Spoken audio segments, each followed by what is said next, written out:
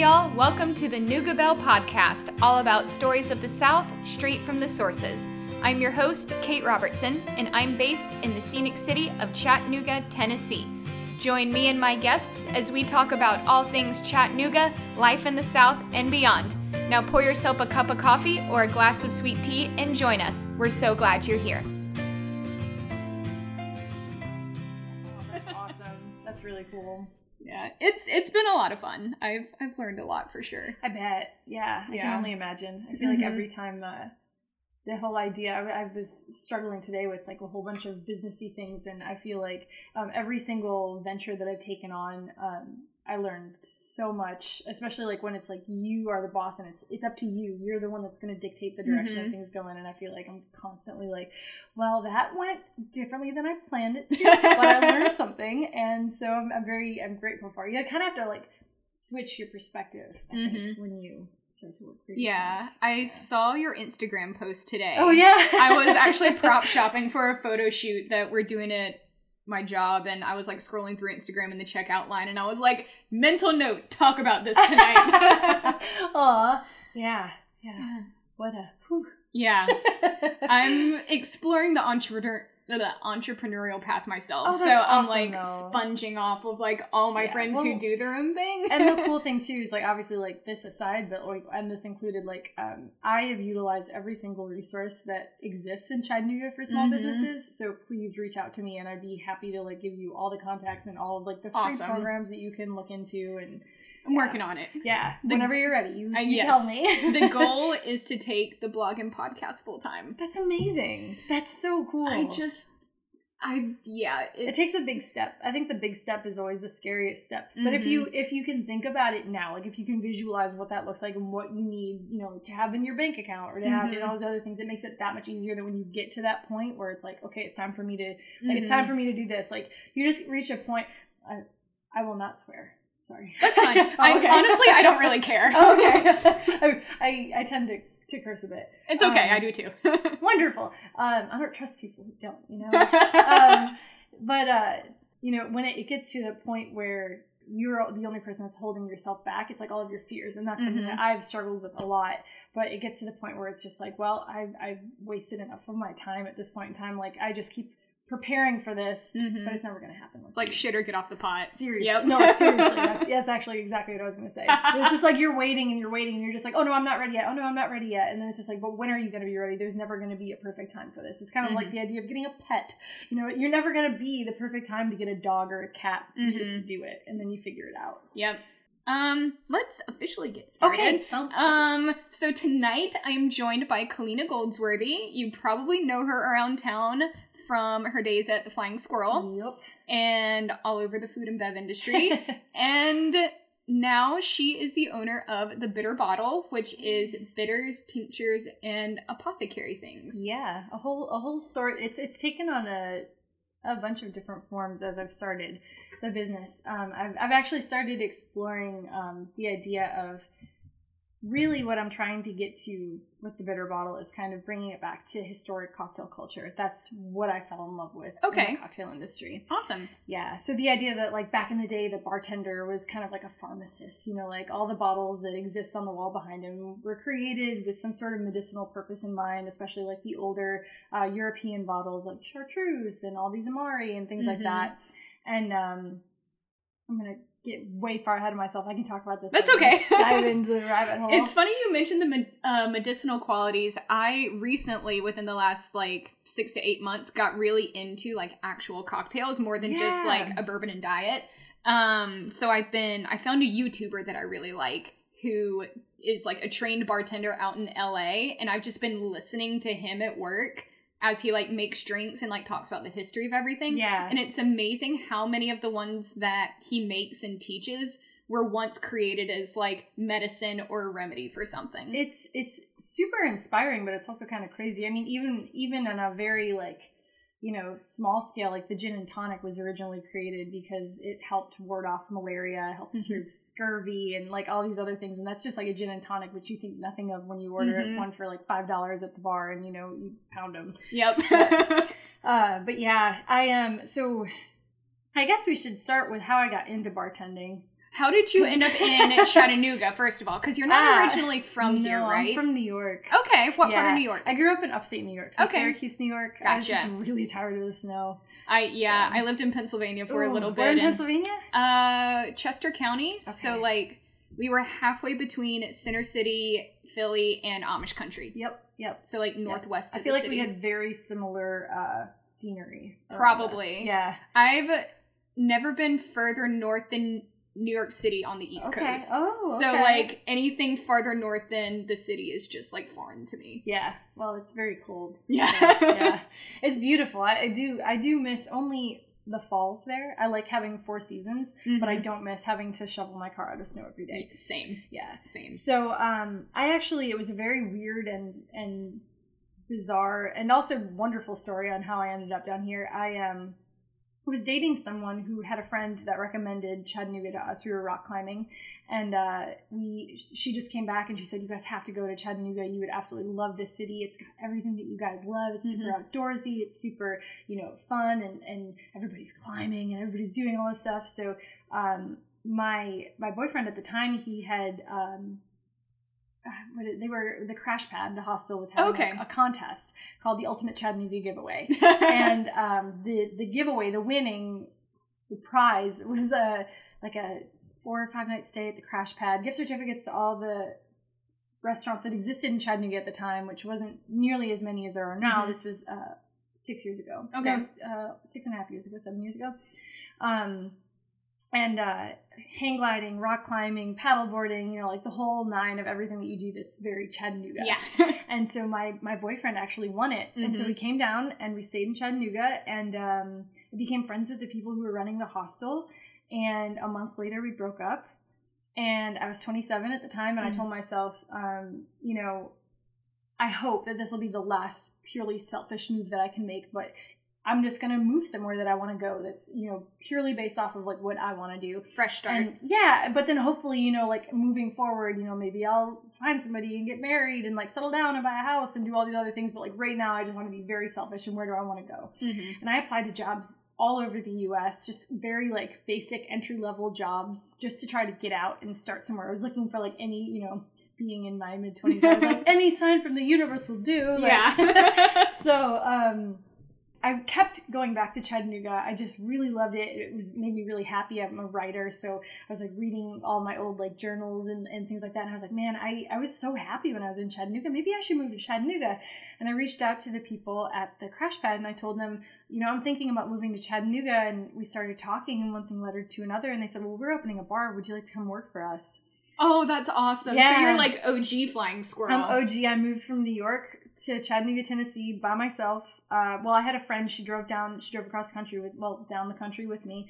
But the only people that I knew were my bosses, and that was it. Yeah, it was awesome. Terrifying and wonderful and very scary. But I found myself in the company of really incredible and inspiring entrepreneurs. And not just that, the team that they had assembled to be a part of that opening bar.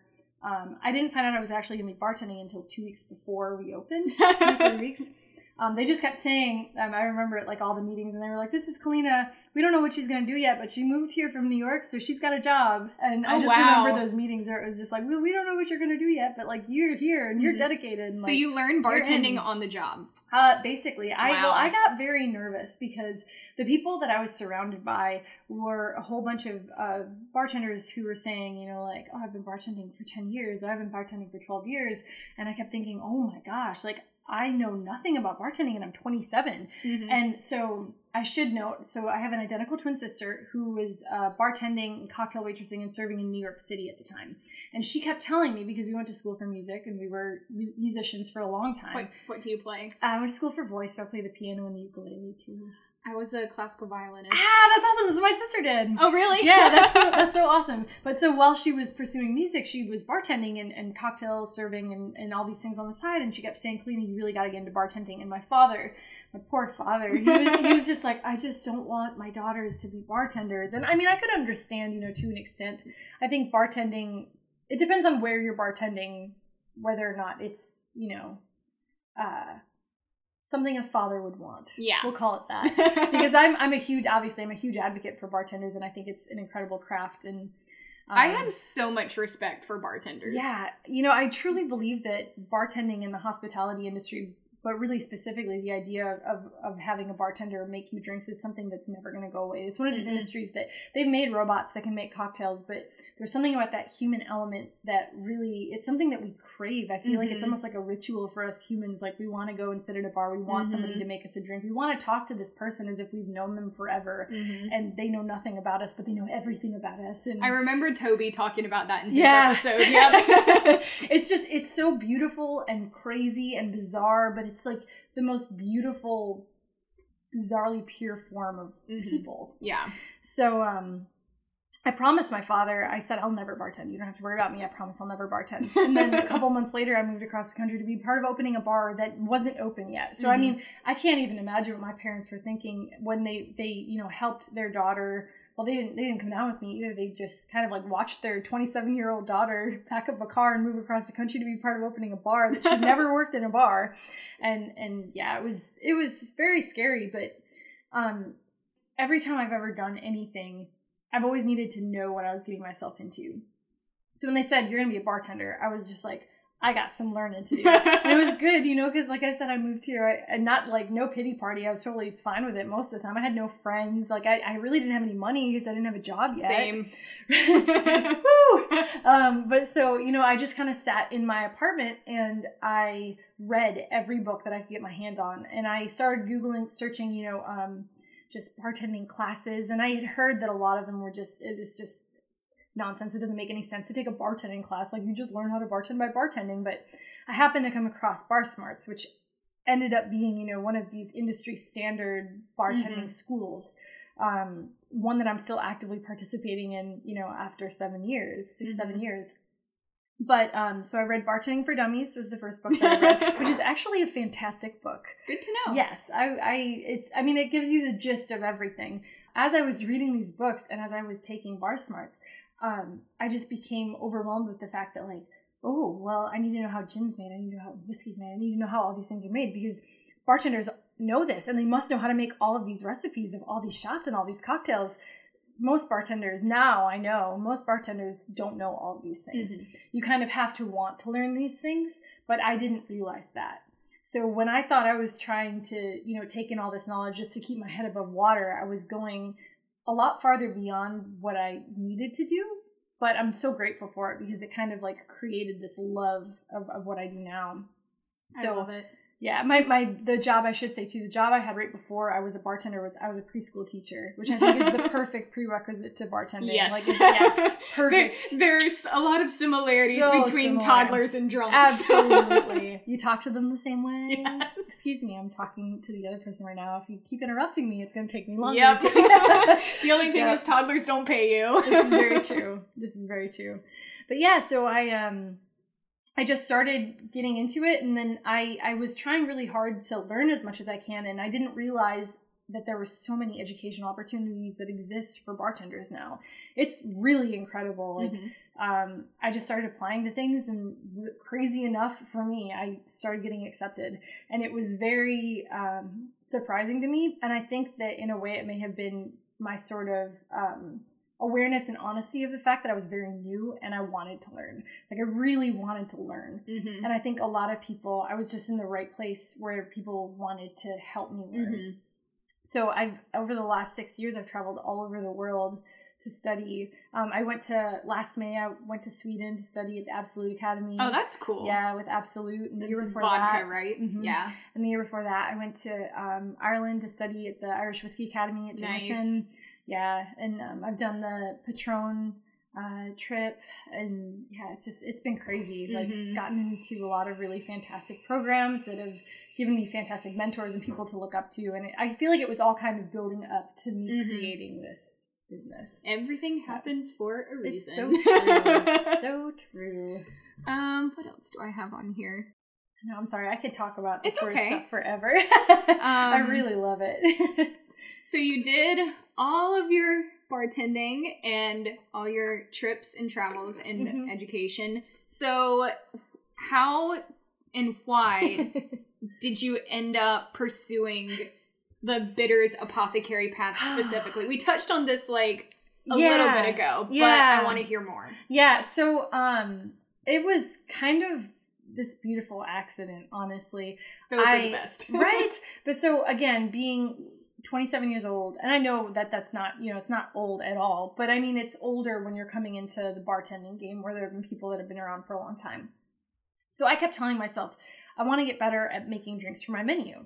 Well, I don't really have this palate, in lock as much as I want it to. I don't really, understand it. I need to kind of strengthen my palate. So I was like, I'm going to start to do some research on how some people have the little scent kits where you can train your nose. I was like, well, I'm going to try and start doing that for tasting things. And for some reason, which makes zero sense when you actually put it into perspective, I was like, I'll just start making bitters and tinctures.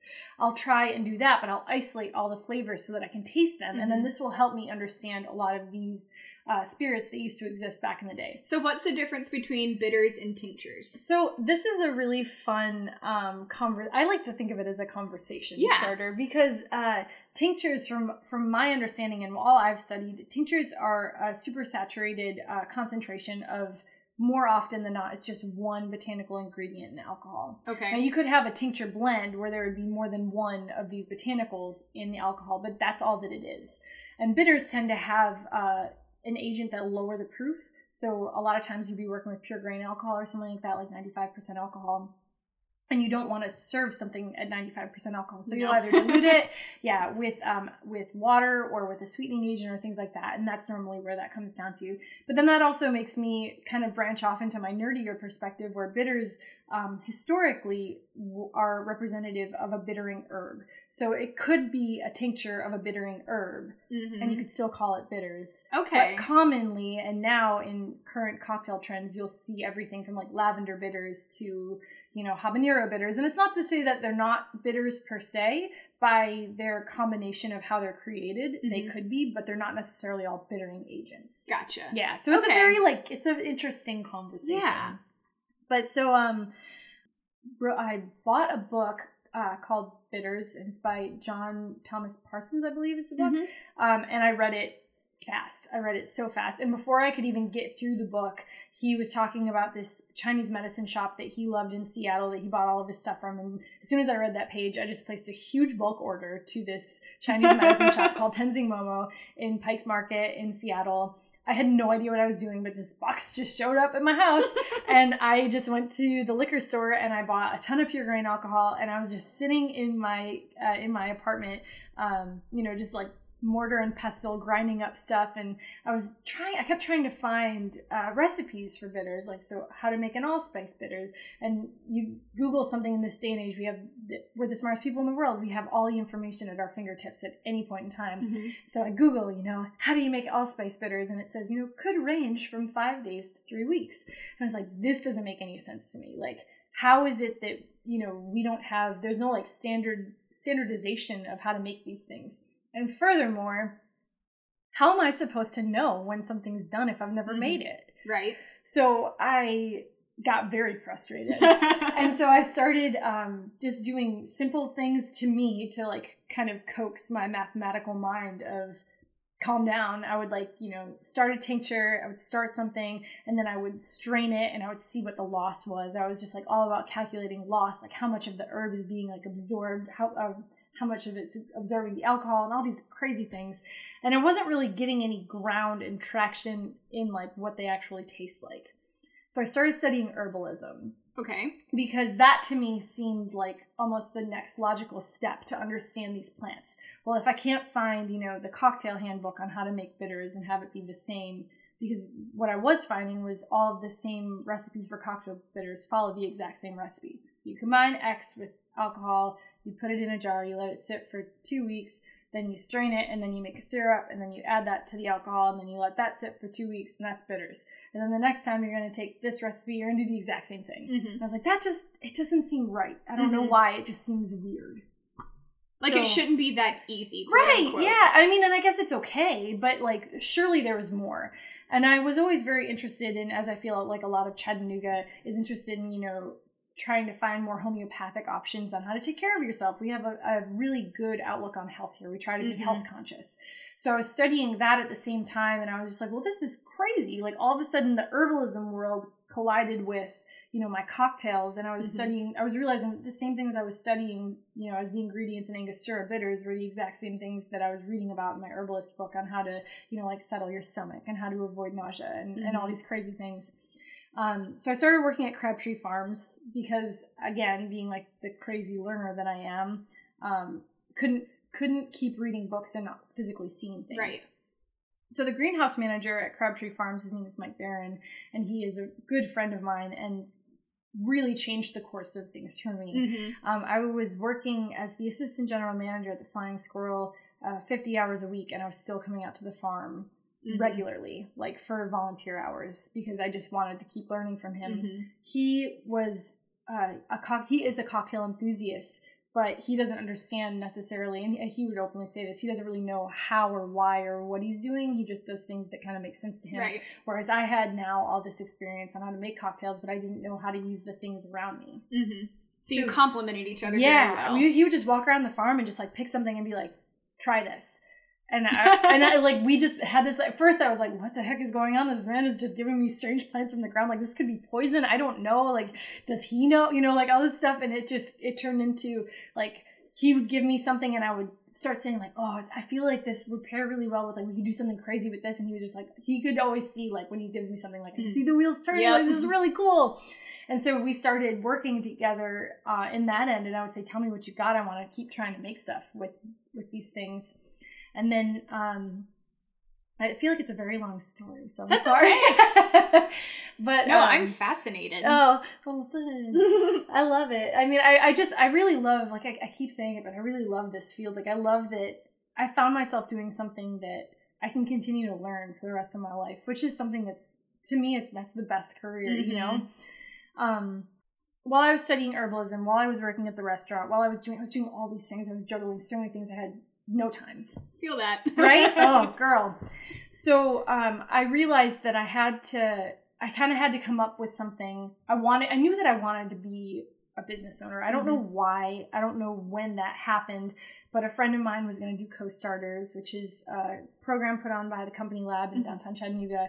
And I was like, I want to do it too. And he's like, what do you want to do? And I was like, I don't know. I've always had this vision of like, I want to be Sally from Practical Magic. Did you ever see that movie? No. Sandra Bullock and Nicole Kidman. I know what you're talking. I haven't seen it yet, but she owns this little apothecary shop. And ever since I was a kid, I was like, I don't really understand what all of this is, but it looks cool. And like, she makes things, and I want to do that. So I wanted to basically create this sort of like almost like a bartender's grocery store was what I had in my mind when I started doing this course. I want to make bitters. I want to make things with real ingredients. I want to make things from the earth. And I want to make it so that we can have it back in cocktails. I kind of want to bring the way things used to be back to modern cocktails. And then this kind of, as things do, this was 2 years ago, 2.5 years ago, that it took on its own form and kind of like dictated itself for me. So what I was realizing was that there was a gap in the market in craft cocktails where everybody is creating craft cocktail bitters, but they're creating them all with the same recipe. They're not necessarily paying attention to the ingredients that they're putting into it. And they're also not really advertising at great lengths the quality of the ingredients that they're working with. And there's also, at the same time, this sort of herbalist culture that exists where we want, allergy tonics and we want elderberry syrup and we want all these things. But the things that we're not thinking about is that these things work because of the location that they're from. So we have horrible allergies here. But if you buy allergy, right? Dude, I never had them until I moved here. Hi, friend. The producer has joined us. The producer's here. Come here, Maggie. Hi, bud. Her name's Maggie, short for Magnolia. Oh, hello, Magnolia. You're beautiful. She'll come here. It's okay. She'll make her way over here. But anyway. But I realized that, if we are sitting here thinking that we're doing ourselves a favor by ordering an allergy tonic that's made in California, that's not the same. And it's not the same because it doesn't have the pollen from our area. It doesn't have the honey from the bees that carry the pollen from all of these allergens and in our area. And it's funny how much of a difference that makes. It does. And so I furthermore kept thinking it just like all of a sudden it just started compounding, and I was like, well, somebody needs to create something with something that's here, and why aren't we doing that even baseline down to our bitters? Bars and restaurant love farm to table ideas. Oh yeah. So why is it that nobody is trying to kind of like further this community further the conversation between bars and farms. We always have the conversation about restaurants and farms. Mm-hmm. Restaurants order from farms all the time. But my experience is that sometimes bars don't necessarily have, like maybe the budget or the thought to source from farms instead of sourcing from commodity grocers. I wanted to create a bitters that was made exclusively in the city to kind of like open that door for communication, create a relationship between bartenders and bar owners, but farmers as well. Mm-hmm. And then bring in distilleries in there as well. So the first line of bitters that I'm going to be producing is a Chattanooga exclusive line with the distillate made here in Chattanooga and all the botanicals grown within Chattanooga. Oh, I love it. Yeah, and thank you. And then the plan is to kind of continue to further that conversation, the education behind it, like why it's important to keep things within the community, because you're also keeping money within the community. Mm-hmm. And so often I feel like our agricultural industry gets overlooked a little bit. These jobs are, thankless and hard, but it's like something that we all need and we don't necessarily think about every time that we, like sit down and eat a plate of vegetables or, right. Things like that.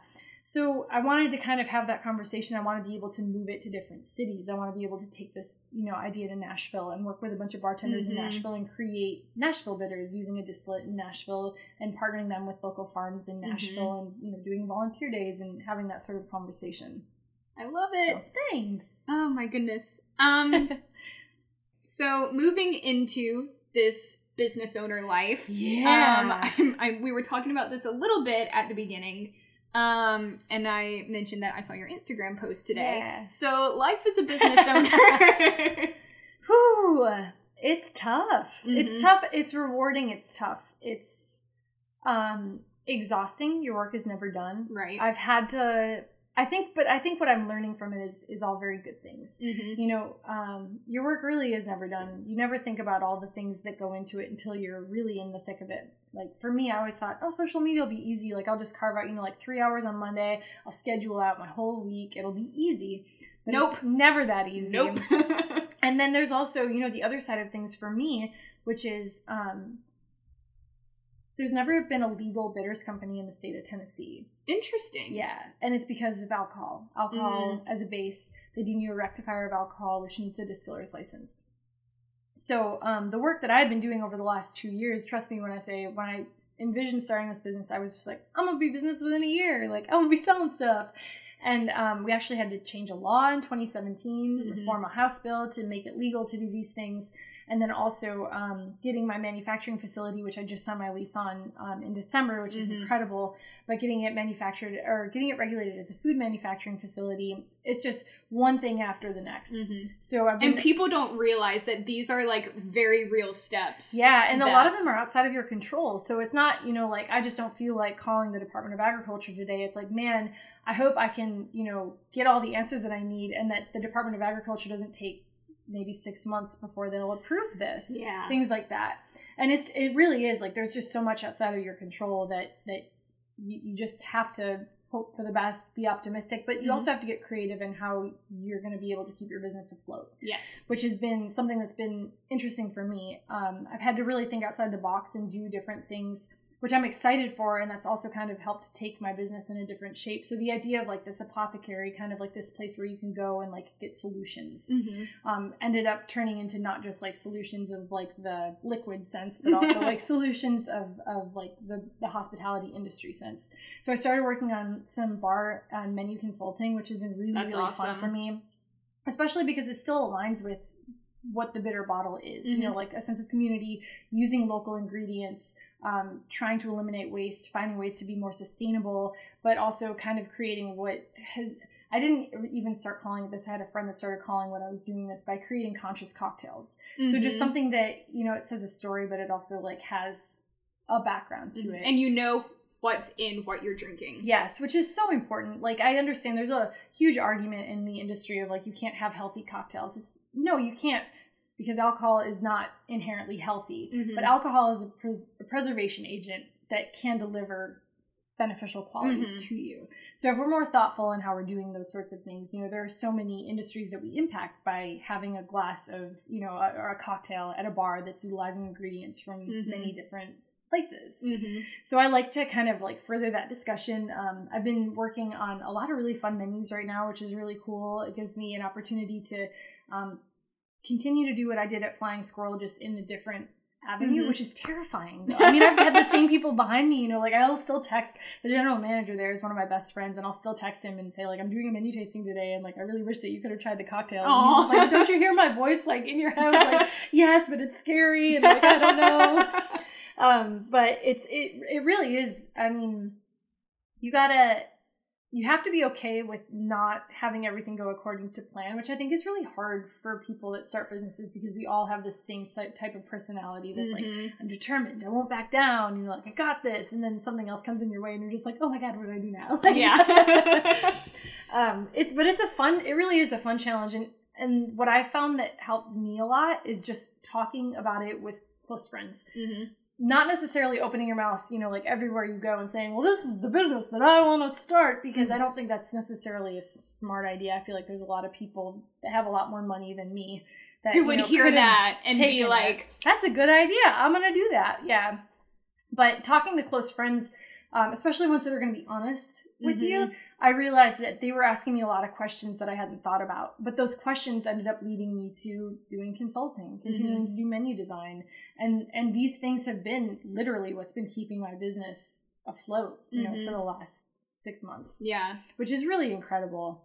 So one of the things that stood out to me from your Instagram post today was like, I've been in business for 2.5 years and I haven't sold a bottle of bitters. And I was like standing in the checkout line. I just went, what?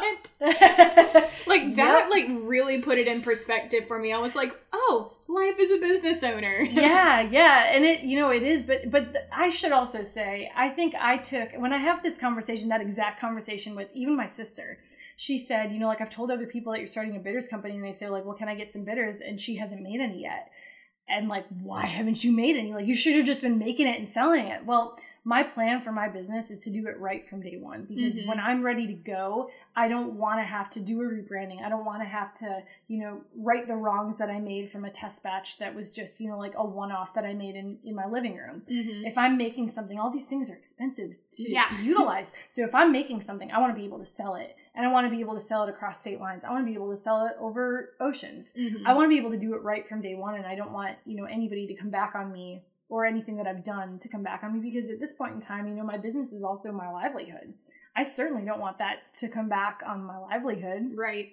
So it's very important to make sure, for me, with this industry, I think there's a lot of other industries that are worth taking more risky chances on, but mine, I found myself really having like the difficult questions of like, well, I could just start making stuff and giving it to friends. And it was like, well, I'll make some stuff and I'll give it to some friends, but I will have the caveat of I made this in my home, I have dogs, like all these other things. And if I'm going to start to do anything moving forward, I really want to make sure I'm doing it right, which doing it right has far and away been the hardest part of this. That draws your process out a little bit. A lot of it. Yeah. But again, it's been good. Like, I've learned so much from that process, but it definitely is. It's definitely taken a lot longer. Oh, yes. So kind of on that note, do you have an anticipated like timeline of when? I do. But it's a timeline that I'm holding myself pretty strictly to. But at the same time, I have to, as we've been talking about, I have to be pretty accepting of the fact that there are still a lot of things that are out of my control. My plan, if it were up to me and everything goes according to plan, it will be a giant party in the end of May. Oh, awesome. Yes. So it shouldn't be too long, but again, right. There's still, I have 2 major regulatory hurdles to go over. I'm ready for both of them. Right. But it's a little outside of my control as to when they get the little check mark from the government. Awesome. That's soon. Yeah, it is. Tell me about it. Yeah, it's really exciting. I feel like I've been waiting for this for so long, and keep moving it one more month is just such a, it hurts. I feel that. I feel ya. Yeah. So can you talk about where your Absolutely. Going to be located? Yeah, so I am located on the North Shore. I'm in the BDC building in the incubator. Oh, okay. Yep, it's like right behind Whole Foods. That's not far from here. No, not at all. Very good to know. Mm-hmm. Yep. It's not going to be a retail facility. Mm-hmm. I do have a little office in there and everything. It's adorable. I love it. But it's really just a manufacturing facility. I'm planning to wholesale it to bars and restaurants. Awesome. I'm working with a ton of bartenders and a ton of wonderful people who have been so interested, and I'm so grateful that they've been kind of continually asking, like, oh, well, how much longer? Like, we'd love to carry your stuff when you get it. Yay! So yeah, it's pretty incredible. So hopefully by mid-year, we can be enjoying your bitters and drinks around town. Gosh, that would be so amazing. Yes. Yeah. Oh, that sounds awesome. I can't wait. Oh, thank you. Me neither. And one question I've been thinking about. Yeah. What has been the most unique or strangest flavor you've made or worked with? Oh. I know I'm asking the hard questions. No, it's good. I like this. I like weird. I really love weird. I've actually kind of taken it upon myself to try to work with like some of the weirdest things that I've ever like. Okay, so there's a couple really cool things that are starting to be seen pretty commonly in the cocktail world now. This is not a bitters related flavor, but otherwise, there's a couple ingredients that you can use when you mix it with acid. When you mix it with a citrus, it changes color. Which is a really cool idea for a cocktail, to have a color-changing cocktail. So there's this, it's called butterfly pea flower. I've seen that. Tea, yes, I've but seen then they that. actually made an extract of it called Blur, which is far easier to work with than the tea, just because it's drops. It's very easy. But another compound that will do the same is cabbage. Interesting. Yes. Wait, I totally saw this on Instagram the other day. Yeah? Yeah, they like boiled cabbage into water. And it's beautiful. But the problem is, it smells horrible. Oh, I bet. So, I made a cabbage ice cube as a cocktail to try a cocktail out. And it worked beautifully and it looked great. And the smell wasn't overwhelming because it was right at the start. But the longer that drink sat there, it was not a great smell to have around. So that one got nixed pretty quickly. I think the other things are, I just get a lot of strange looks when I talk about bringing in like very bizarre, like antiquated, older, more herbalist used, like horehound and wormwood and like all those things, which I really do love working with. They're really, really cool. I was talking to someone recently about like more natural remedies for like anxiety and stuff like that. And she was talking about like St. John's wort. Yeah, skullcap, passion flower, valerian root. Gosh, I don't even remember but what else she was talking about, but St. John's wort in particular, I was like, okay. Yeah, it's interesting. It makes anyone sound very witchy. Yeah, but that's kind of what I thought. I was just like, what is this? Yeah, they have some crazy names for things like Devil's Club and yeah. But it's so crazy because a lot of that stuff was actually used in so many of these things. So it's funny when you put a name to it, but then if you said like, oh, these are all the ingredients that are in, like chartreuse, and they'd be like, oh. Yeah. So. Oh my goodness. Well, this has been absolutely lovely. It is now time to play with my jar. Yay! So if you've been listening to the podcast, you know what the jar is. But for new listeners, this is my mason jar filled with colorful pieces of paper with fun little questions and things for us to talk about. So I'll go first. Love it. Blank is actually the best medicine. How funny that you would ask. Right? Yeah. Be like, alcohol. No. Well, in some cases, a hot toddy fixes a lot. It's so true. But it's so funny. I actually don't really like hot toddies. Oh, really? I know. So I was listening to a lot. You're a big whiskey fan. For me, I love whiskey, but I'm weird. I like it like room temperature whiskey with room temperature water. Like, interesting. I don't want it on the ice. I want to be able to smell it all. Oh, okay. But when I make hot toddies, I hate hot whiskey. I hate it. See, I don't like them super spicy. Okay. Like, I've had them when they're really, really spicy. Too much. And when I make them, I cut down, I only do like 1 cinnamon stick, and I put like 4 or 5 cloves in it. I like to make mine with rum.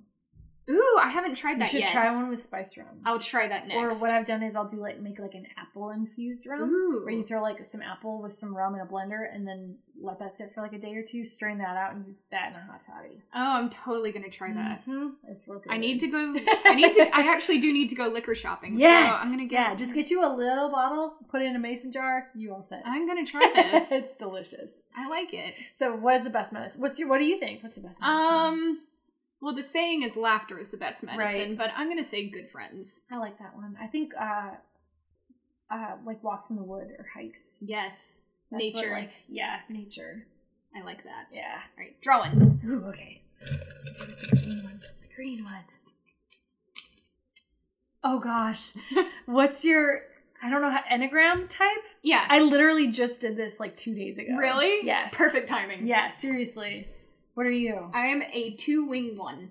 Oh, I don't know what the wing thing means. So, like the other. Yeah, so each type has like two. your main type, you have 2 like wings on either side. So, okay. Like I'm a 2, I could either be a wing 1 or a wing 3, and it just means that I like pick up on some qualities of those, but I'm not like full on. So I'm a 2 with some type 1 tendencies. I'm a 4. Okay, I can totally see that. Oh my gosh. See, I need to know so much more about these things, but I can't remember what the winged ones are.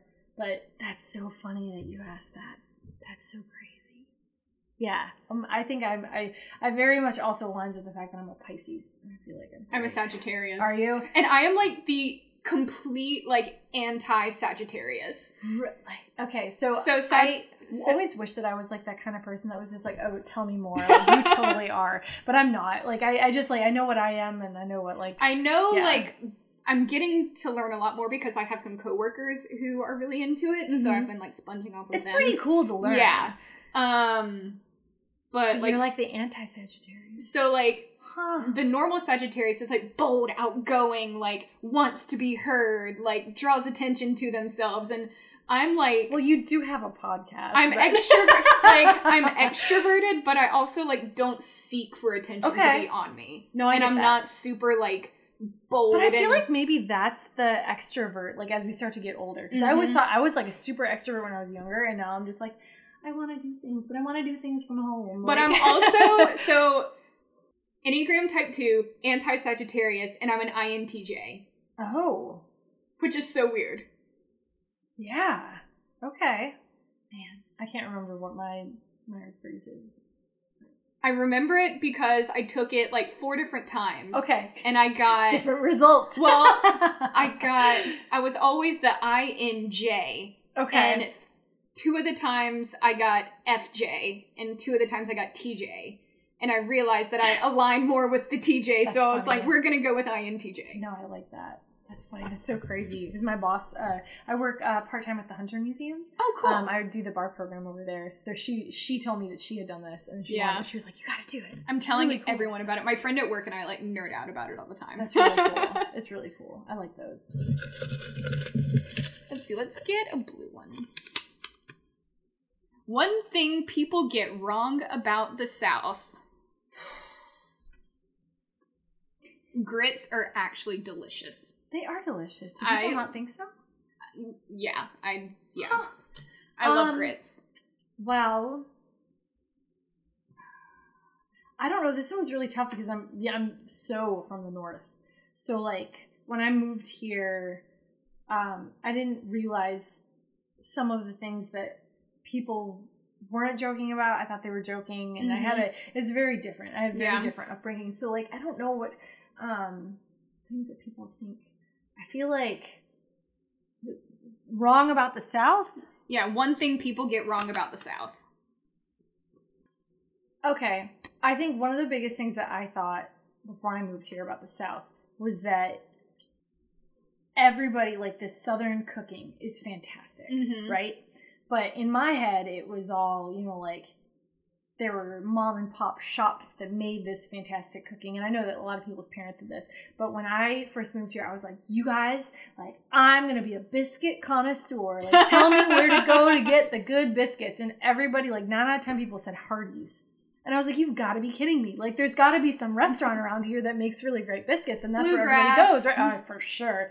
But I was so surprised. So I guess I think that, for me, is something that the North, we all think that down here there's just like, like 5 really great mom and pop restaurants that are like internationally known in the South. They make the best biscuits. But I mean, you really do. Everywhere you go, you got good biscuits, and it's so funny that they do come from fast food places. But, yeah. So my boss and I, well, he's not my direct boss, but the like number one guy in my office, he and I are both originally from North Carolina. Okay. And we bonded over that when I was first hired and moved here and started working there. And there's Bojangles. And then there's a chain in North Carolina. It's only in North Carolina. They might have one or two in South Carolina called Biscuitville. I want to go. And they're very similar, but Biscuitville is only open until like 2 or 3 o'clock. And they have a great name. Yes, they do. And they're very much like breakfast, lunch. Like they do like biscuits and chicken tenders. And I don't even think they have like sandwiches or anything. If they do, it's like a chicken sandwich. Okay. But I am very much of the mind that Biscuitville is better than Bojangles.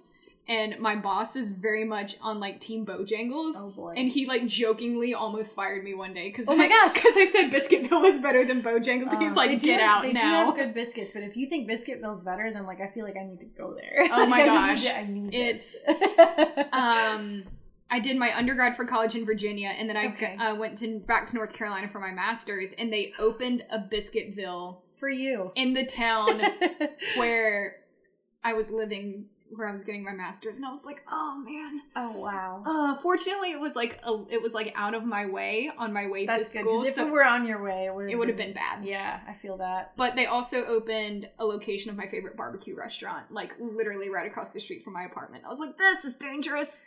I don't know what's worse. Maybe better than biscuits, but I'm not sure. They're about I know, it's a toss-up, right? They serve different purposes. This is very true. Yes. This is very true. Go for it. Go with, ooh, this guy fell out, so he's the winner. All right. When I have visitors in town, the first place I take them is, I feel like I always take people to Sunset and the Walnut Street Bridge and like the Hunter Museum area, which is actually, I got married in October 2017, and we got married out on the 24-hour terrace at the Hunter, so that we could always go back there. Oh, that's so cool. Yeah, it's kind of like held a really nice spot in my heart. So I've been to the Hunter for like special events. Yeah. I have not actually like oh my gosh, you gotta been to the Hunter. Oh, you should go. I really want to. You should go. It's been on my to-do list, and I'm like, I can't believe I've lived. Yeah, it's really cool. Especially we actually have an opening this Thursday. We have a new permanent installation, a giant sculpture in the lobby, and then the artist, her name's Allison Schatz, has an exhibit. Oh, cool! It's fantastic. Awesome. So it would be a really good time to go. Yeah, I'll have to check that out. I think I've got some time. No, I don't have time this weekend, but that's okay. It'll be open for like the next 3 months. Awesome. And the sculpture will always be there. So perfect. I'll have to go look. I always just opt for somewhere with like really good food. Yeah. So where's your spots right now? So right now, I'm always a Feed Co girl. Mm-hmm. Let's see, my parents were just in town. Where did I take them? I love Main Street Meats. Gosh, my parents were just here. I love Stir. Mm-hmm. I love their cocktail menu and their cocktail program. Mm-hmm. I like Frothy Monkey a lot. Mm-hmm. Flying Squirrel, obviously. Those pork belly tacos, man. Oh my gosh. Yeah, you're telling me. Those are my usual go-tos. And then I like to check out, like, some of the news. I have a list in my phone of places that, like, I need to go to this place because I haven't been there yet. And it's, like, ridiculous, the places I haven't been to. I know. Dude, I feel the same way. And then when we sit around and we say, like, oh, we gotta go get food. And you're just like, oh, we should go somewhere different. And then we just always end up at the same Creatures places. of habit. I know, but it's just so good. We do have really good food. Yeah. A lot of really good pizza. Now you're talking to a New Yorker. True. So I'll say we have some okay pizza, but okay. So prime opportunity to ask, where do you go for pizza in Chattanooga? You know what, the one that makes me feel closest to home. And again, I grew up in upstate New York, so I'm not like New York City pizza through and through. But keep in mind, like everybody that opens up a pizza shop in upstate New York came from the city. Okay. So we really do have, like, New York City style pizza, just with, like, more upstate flair, I guess. Yeah. But the one that I think is closest to New York is actually Mr. T's in St. Elmo. Oh, I've been there. Love that pizza. It's very, very efficiently priced. Good to know. Yep. It's delicious. It's so good, and it so reminds me of the places I used to get pizza when I was a kid. Interesting. Mm-hmm. I have not actually been there yet. It's not on my list either. Oh my gosh, you have to. But go in the summertime because you can get the ice cream too, which is really fantastic. Perfect. But I will say the one thing that the South does really interesting is that just it's pizza unfamiliar to what is usually served in New York. Like New York is always, pepperoni or cheese and sausage, and like here we have so many beautiful, strange pizza flavors. Like I love the community pies, like fig. Yes, is amazing. Drunk pig. Oh, the drunk pig is so good. And then like Aaliyah has fantastic, but none of those are like I'm just craving, like a really good cheese pizza. Right. Like you could get a really good cheese pizza, but it has like really fancy cheese and like I went to Hummingbird Pastaria last week. I've never been. I want to go there so bad. Oh my gosh, I highly recommend it. I met my friend up there for dinner last week, and I got one of their pizzas, and it was prosciutto, fontina, and spinach. And it was really good, but I will say it was really salty. Oh, because prosciutto. Yeah. Yeah. But which I didn't think about when I ordered it, but that's not a bad thing. Right. It was still very, very good. That's awesome. Yeah, I do love pizza. And next time I go, I'm gonna get their pasta because that's what my friend got. I think I've heard that the gnocchi there is fantastic. She said their carbonara is very good. Oh, I love that. I just love pasta. I do too. Oh. Let's do one more each. Yes. This is I like these jars. This is good. Okay, I've answered this on previous episodes, so you might already know my answer to this. The worst TV character ever created. Oh, actually, I have not heard yours. Oh, okay, I have to think about mine too. What's yours? Ted Mosby from How I Met Your Mother. He is the reason I could not watch that show. Oh my gosh, I love that show. I made it through like 2 seasons, maybe. Oh, I feel like it got really good. I feel like it did better. Maybe I just didn't get... I didn't make it through How I Met Your Mother. I couldn't make it through New Girl. Oh, okay. See, but so here's where I have a lot of... I'm going to say this, and it's going to get me a lot of hate. Okay. It's not about the show. It's about the character. New Girl? No, I cannot watch an episode of The Office without having so much anxiety. Oh, yeah. Over just, like, the socialness of, like, Michael Scott to me is just, like... See, I don't get The Office. Maybe that's it for me. I mean, like, I feel like I have a lot of friends that are always like, oh, The Office, and, like, I can watch it, and I can, like, laugh at some of it, but it's so uncomfortable that, like, I don't really watch that much television anyway, especially, like, as I've gotten older. Yeah. So when I watch TV, I want it to kind of be, like, a stress reliever. I don't want to feel more stressed after I watch an episode, and I totally do. Every single time I watch an episode of The Office, I'm just like, oh my god, my shoulders are up in my ears. And I had friends in college who loved The Office. Yeah. And I remember watching, like, a few episodes with them, just being like, I just don't get it. Yeah. And then I've had friends, like, one of my friends in Atlanta, like, loves Parks and Rec and, like, 30 Rock and all that stuff. And I tried Parks and Rec. You gotta get into it a little bit. The first few are a little... I will say, the person I was watching Parks and Rec with, like, not... So maybe it was like the person I was watching it with. That's fair. So if I give it another try on my own, you should give it another try. I do like that one. I do like Chris Pratt. Yeah, and that one did take a little bit to get into, but once you get into it and it like clicks, and then I feel like it was maybe like the first season where it was just like a little bit like, okay, where are we headed with this? And then you get into it and you're just like, this is really good. That's what everyone tells me. Yeah, you gotta tough it out. There are some things that are worth toughing out, and Parks and Rec is one of them. Good to know. Yeah. All right, round us off. All right, little blue buddy. One southern city I'd like to explore more is...